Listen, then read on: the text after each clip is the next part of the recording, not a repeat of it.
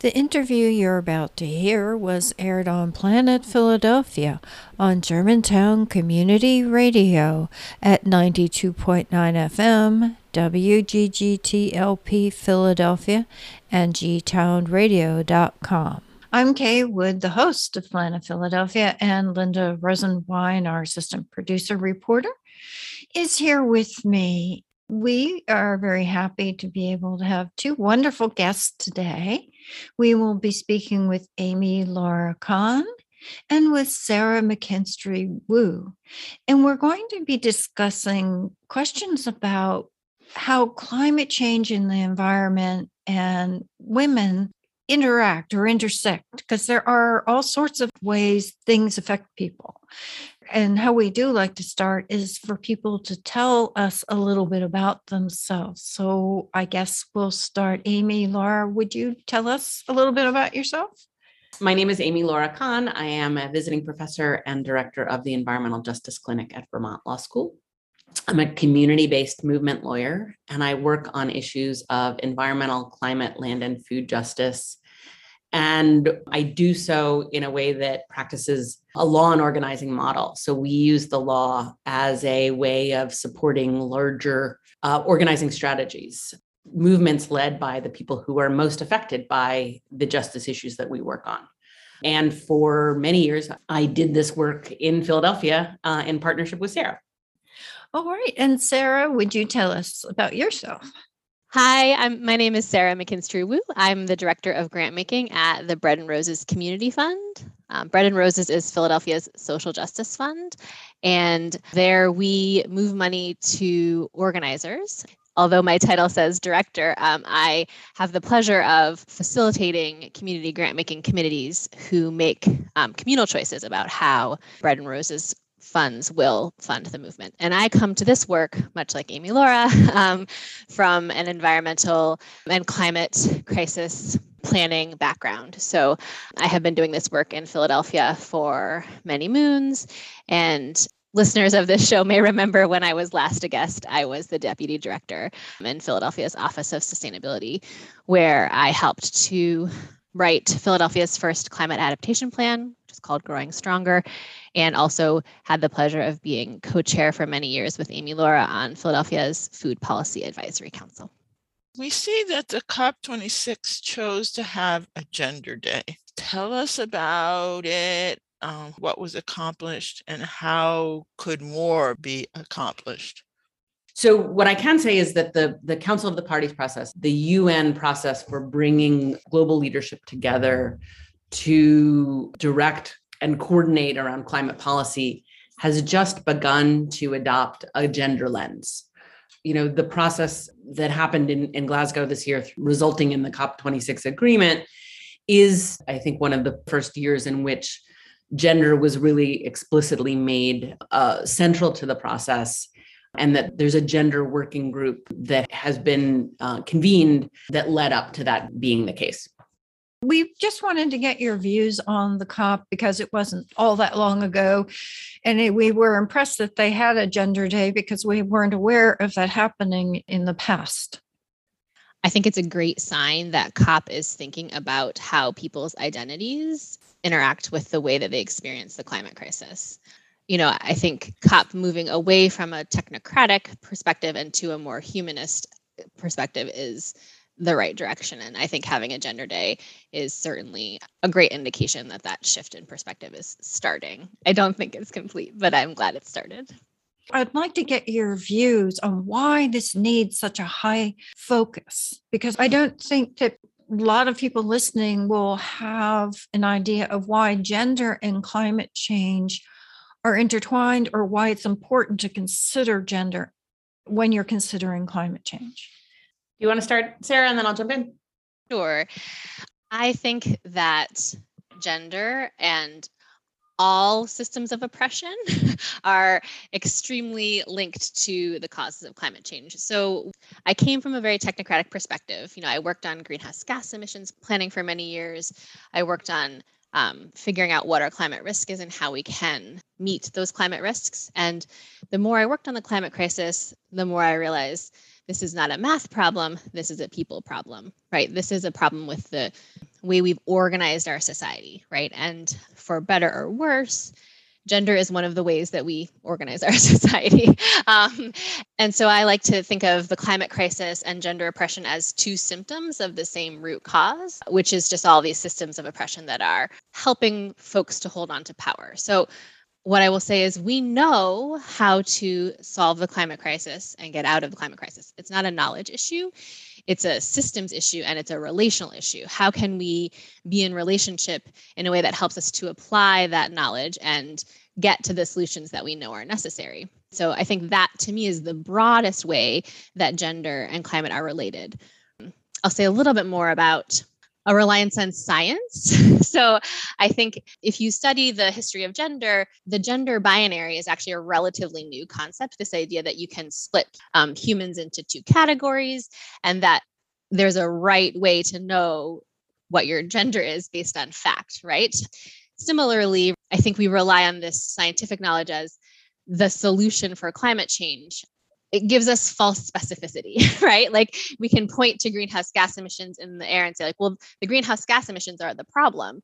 But in fact, it's distracting from all of the systems of power that are allowing certain people to emit greenhouse gas emissions consequence-free or with fewer consequences than people who hold less power, gender being one of the ways that we hold hierarchies and decide who holds power. So that's the big broad frame. And then I'll let Amy Laura talk about some more drilled down.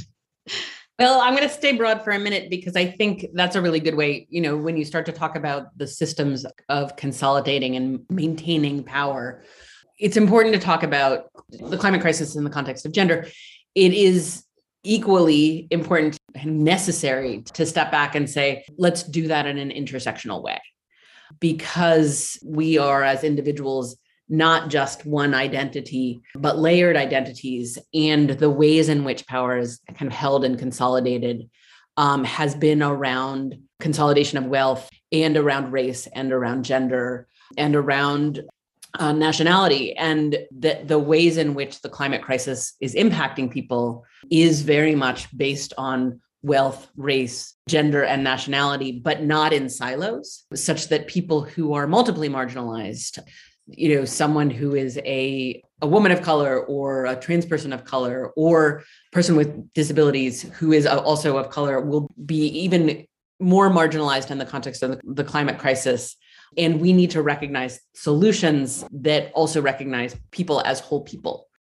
On the one hand, we need to be sort of at the kind of 30,000 feet, understanding how power is consolidated around these axes, and then understand on a very relational level and a personal level, how people are impacted based on their layered identities. And so there are all of these ways in which the climate crisis is affecting people based on gender and based on kind of where people live across a gender spectrum, but also on things like race, wealth, disability, et cetera. Let's drill down, because I think often it isn't meaningful or doesn't hit people until they hear the specifics. So when you say what are the specifics, you mean how are, if we're talking about how is gender and climate change, how are they intertwined in a specific, give examples of specific ways? I want to cite to a wonderful book called All We Can Save, Truth, Courage, and Solutions for the Climate Crisis, edited by Ayanna Elizabeth Johnson and Catherine K. Wilkinson. And it's a really wonderful resource, kind of looking at a whole range of challenges and solutions around the climate crisis, and has a great resource list to a lot of research around the risks and burdens, but also the kind of empowering facts. The data says women and girls face greater risk of displacement or death from extreme weather disasters, that there's a growing proof of the link between climate change and gender-based violence. And here I'm actually citing the women of All We Can Save, that work is often tied to gender. And in many ways, labor is a place where, whether it's the loss of work or increased risk, that gender can be tied to either loss of income or increased risk because of the climate crisis. And that's not only one gender or another. It's, if we think about the fact that, people who are incarcerated are majority male, and people who are incarcerated are facing a set of greater risks from climate crisis, in part because of the conditions in prisons themselves, which environmentally are abhorrent, but also because if you look at the wildfires in California, people who are incarcerated are being put on the front lines to fight those fires. So there is not a clear factoid that can say this is how gender impacts your risk or your burden from climate change. On the flip side, there is also some really kind of strong data about the role of women in leadership in addressing the climate crisis. And, there are some studies saying that on the one hand, women are unrepresented in leadership in non-governmental organizations. And of course, in our own governance across the US at every level, where women and people of marginalized genders are in leadership, that you see stronger climate policies. And we can speculate about why that is, and people are kind of digging into that question. But, on the one hand, women and people of marginalized genders don't get as many resources to get to leadership, to be in leadership, and to direct where we're heading with policy. On the other hand, when we are there and at the center, we see shifts in policy in ways that are quite meaningful.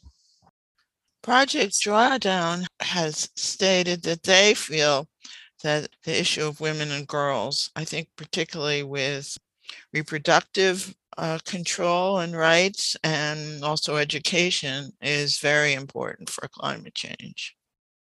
Two things I'll say there. One is I definitely have All We Can Save on my bedside table. And when I'm feeling climate doom, I will pick it up and read it and remember that there are folks who have good ideas to meet the climate crisis and who are building power to be able to implement those ideas. And Linda, as you said, Project Drawdown, I can't remember if it's like 5 and 6. 2 of the top 10 solutions to the climate crisis in Project Drawdown are educating women and girls and creating universal access to family planning. Again, I think that is an example of that the solution to the climate crisis is building power in marginalized communities. Like, yes, the goal is to help women family plan, but I think the broader goal is to help women family plan and then occupy positions of power so that, to Amy Laura's point, we can have more nation states, more decision-making bodies where there are women and people of marginalized gender who have decision-making power, because as we know, when that happens, we get to more effective solutions faster. I think that Project Drawdown, having those 2 on the list, it's not just an intervention specific to education and family planning. I think you will not get to a world where women have access to education and family planning without basically breaking gender oppression. And so I think really that was like a somewhat technocratic way of saying one of the top 10 solutions to climate change is ending gender oppression. It sounds to me like women and all oppressed classes need more power. And one of the things I was thinking of as an example of how that might work, our healthcare system would silo different people's needs. For instance, whether it's mental health or women's reproductive rights and transgender treatment. I mean, it's like the way the system is set up, all of these things are viewed separately. And I was wondering if you thought possibly there might be a different way if different people were in power. Well, I'm going to answer by analogy, because I think what you're describing is very analogous to our environmental law and policy regime, which is also very siloed. So in the environmental context, for example, our environmental statutes look at regulating individual point sources. How do we regulate and ensure that a regulated facility, a polluting facility, doesn't get above a particular pollutant, doesn't get above a certain level for each of the individual regulated pollutants. But our laws don't look at, well, what if you have 5 polluting facilities in one neighborhood? And what is the impact of those 5 polluting facilities together? Plus you have a highway that runs right through that facility. Plus you might have a landfill and also flooding at the same time. And so we don't actually have laws or policies that actually address meaningfully the cumulative impacts of multiple pollutants and multiple environmental and now climate burdens on individual bodies and also whole communities. And I think that what the environmental and climate justice movements are actually asking for are much more holistic solutions. And I think for things like primary prevention, where you're actually, looking at the root causes and addressing environmental and climate risks before you get to the point of harming people. In the healthcare context, I think we're asking for, and we need something very similar, which is to be able to focus on wellness, to focus on primary care and prevention in a way that actually gets at the root causes before you see harm. And what we also then have is, a look at, well, how do the healthcare industry, our healthcare needs interact with our environmental and climate risks and burdens, to be able to look at those set of policies together to say, like, if we're reducing toxics over here, the benefits for our healthcare system and the reduction in costs for our healthcare system would be enormous. I was in a conversation recently with a set of advocates about state cancer plans, for example, had to affirmatively be addressing toxics reduction and also racial inequity. What would the benefits be there for cancer reduction and for reduction in costs for our healthcare system? I don't think we fully know, because we're really looking at things not just siloed within each sector, but siloed, across sector. What I love about that question is that it focuses on care, right? And I think that concept and that word is really actually interesting in this question of how do the climate crisis and gender intersect. Part of what gender oppression has done is made care not a thing that our systems of power support. Our social safety net is, I don't know, is it a net? Does it exist? Is it providing safety? And I actually think that a lot of those solutions that Amy Laura was talking about before that show up in All We Can Save and that come from countries that are led by women are care solutions. This is part of the reason why I think the Green New Deal is so brilliant, is if you lead with universal basic income, you have covered the care needs, broadly speaking, of folks. So if you have UBI, then you get to be in a space where you aren't using individual people and their care or lack of care as sort of chits in your negotiation. So the way I always think about it is like, if we had universal basic income, then all the coal miners have UBI. They are cared for. We have cared for them as a society, and we don't have to care for them by continuing to let them participate in the fossil fuel economy. And so I think getting to a place where care solutions carry as much weight as greenhouse gas emissions reductions and technical solutions carry currently is actually a necessary unlocking around getting us to a place where we can actually live in a world where we're not tumbling toward climate crisis. I think because we don't have that basic level of care for each human in the United States, we then often hear these spurious arguments that we have to continue to lean on these systems that are actually going to kill us all in the long run, because otherwise folks won't be able to feed their families now. But we do have enough. In the United States, we have enough resources where everyone can feed their families if we just provided the right systems of care. And so I think unlocking the negative connotations around care that are all wrapped up in gender oppression would be really unlocking for the climate movement. So UBI is universal basic income, is that right? Okay. Yes. Since at least one of you is involved with the law, tell us, what are the legal issues regarding women and climate change? It's interesting to think about how do gender and the climate crisis come together in the law, because as I was saying, in the context of, environmental law and policy and the healthcare system, we're pretty siloed.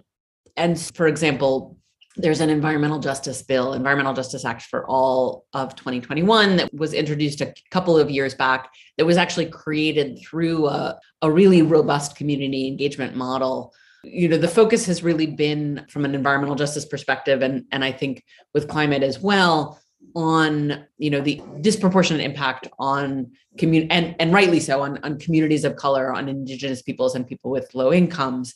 And so the legislation itself is focused more on addressing those disparate impacts. And at the same time, there is starting to be this recognition, even in that bill, around the, and I think also in the, in some proposed language around shifts in policy at the federal level to include both gender and disability in the environmental justice context. The Biden administration also issued Executive Order 13985 at the beginning of the administration, in one of the, in the very early days, possibly on the first day, I can't remember. Executive Order 13985 is focused on a whole of government approach to addressing racial inequity, but also addressing underserved populations across a kind of wide range. And there's a real broad definition of underserved communities from the perspective of the Biden administration, which is, I think, really heartening to see. I'm actually going to bring that up so I can actually get it right. For the purpose of the executive order, the term equity means the consistent and systematic, fair, just, and impartial treatment of all individuals, including individuals who belong to underserved communities that have been denied such treatment.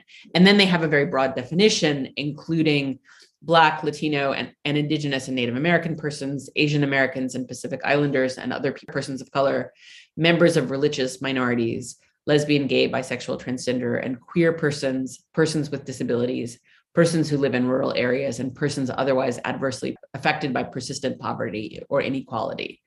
And it's interesting here because gender is not named specifically, but at the same time, I think we can think about women and people of marginalized gender as persons adversely affected by persistent poverty and inequality across the board. And then also think about historic marginalization of, for example, women of color, Indigenous women, et cetera.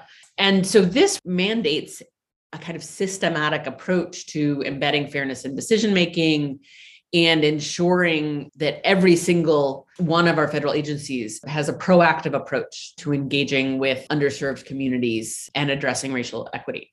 So we're waiting to see what happens with this because there's a due date, at which point all of the federal agencies have to issue some form of plan.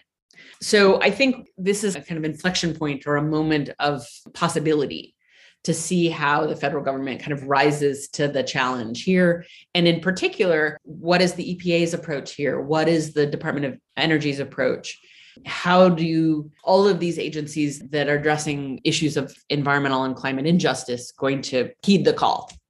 I think someone said earlier that women were more prone to being assaulted because of climate change. And I suppose that happens in probably every crisis. But yet again, for most of our policies, not many actually mention effects on women specifically.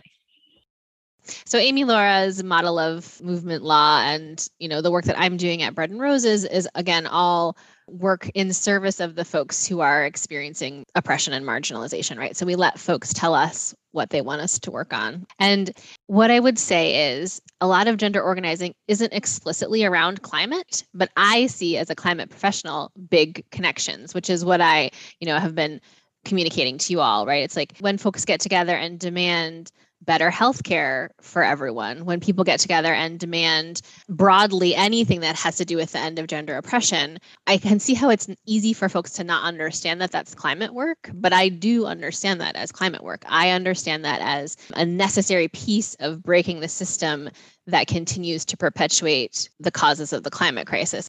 I actually truly believe that that is a more effective way to break the causes of the climate crisis than a lot of our organizing around, to Amy Laura's point, like, let's regulate that one emission from that one power plant down 3% less than it used to be, despite the fact that that regulating of that power plant might reduce greenhouse gas emissions faster than getting better healthcare for women. I actually think that building the power and shifting the systems that allow women to show up and get what they need, it's the work that will get us out of the climate crisis. Reducing emissions 3% is not going to actually get us out of the climate crisis. To me, that's what I would like to say to you all is like work that doesn't look on the surface like climate work is climate work. We've talked about silos in the healthcare system and we talked about silos in environmental regulation, but I think the idea that all of these movements are not the same movement is actually part of what's in our way too, right? Like, so we feel like we have to choose a cause, right? We have to choose women's rights, or we have to choose gender rights, or we have to choose climate movement. And I'm like, they're all the same, friends. Like, we're all working on the same thing. If we can get together and understand that we're working on the same thing, people who hold power now will be quaking in their boots, right? Part of how they continue to hold power is that we see these problems as separate, and so we don't coalesce together and work on them as one problem. But if we did, we would be quite mighty. Thank you so much for speaking with y'all. us. Thank you so much. This was very Appreciate interesting. y'all. If you want to know more about Planet Philadelphia, go to planetphiladelphia.com. You could also find out more about other G-Town Radio programming by going to gtownradio.com. I hope you will consider making a small monthly donation to help Planet Philadelphia continue presenting interviews on important underreported environmental topics and exploring their complexities and intersections. Thank you so much for your support.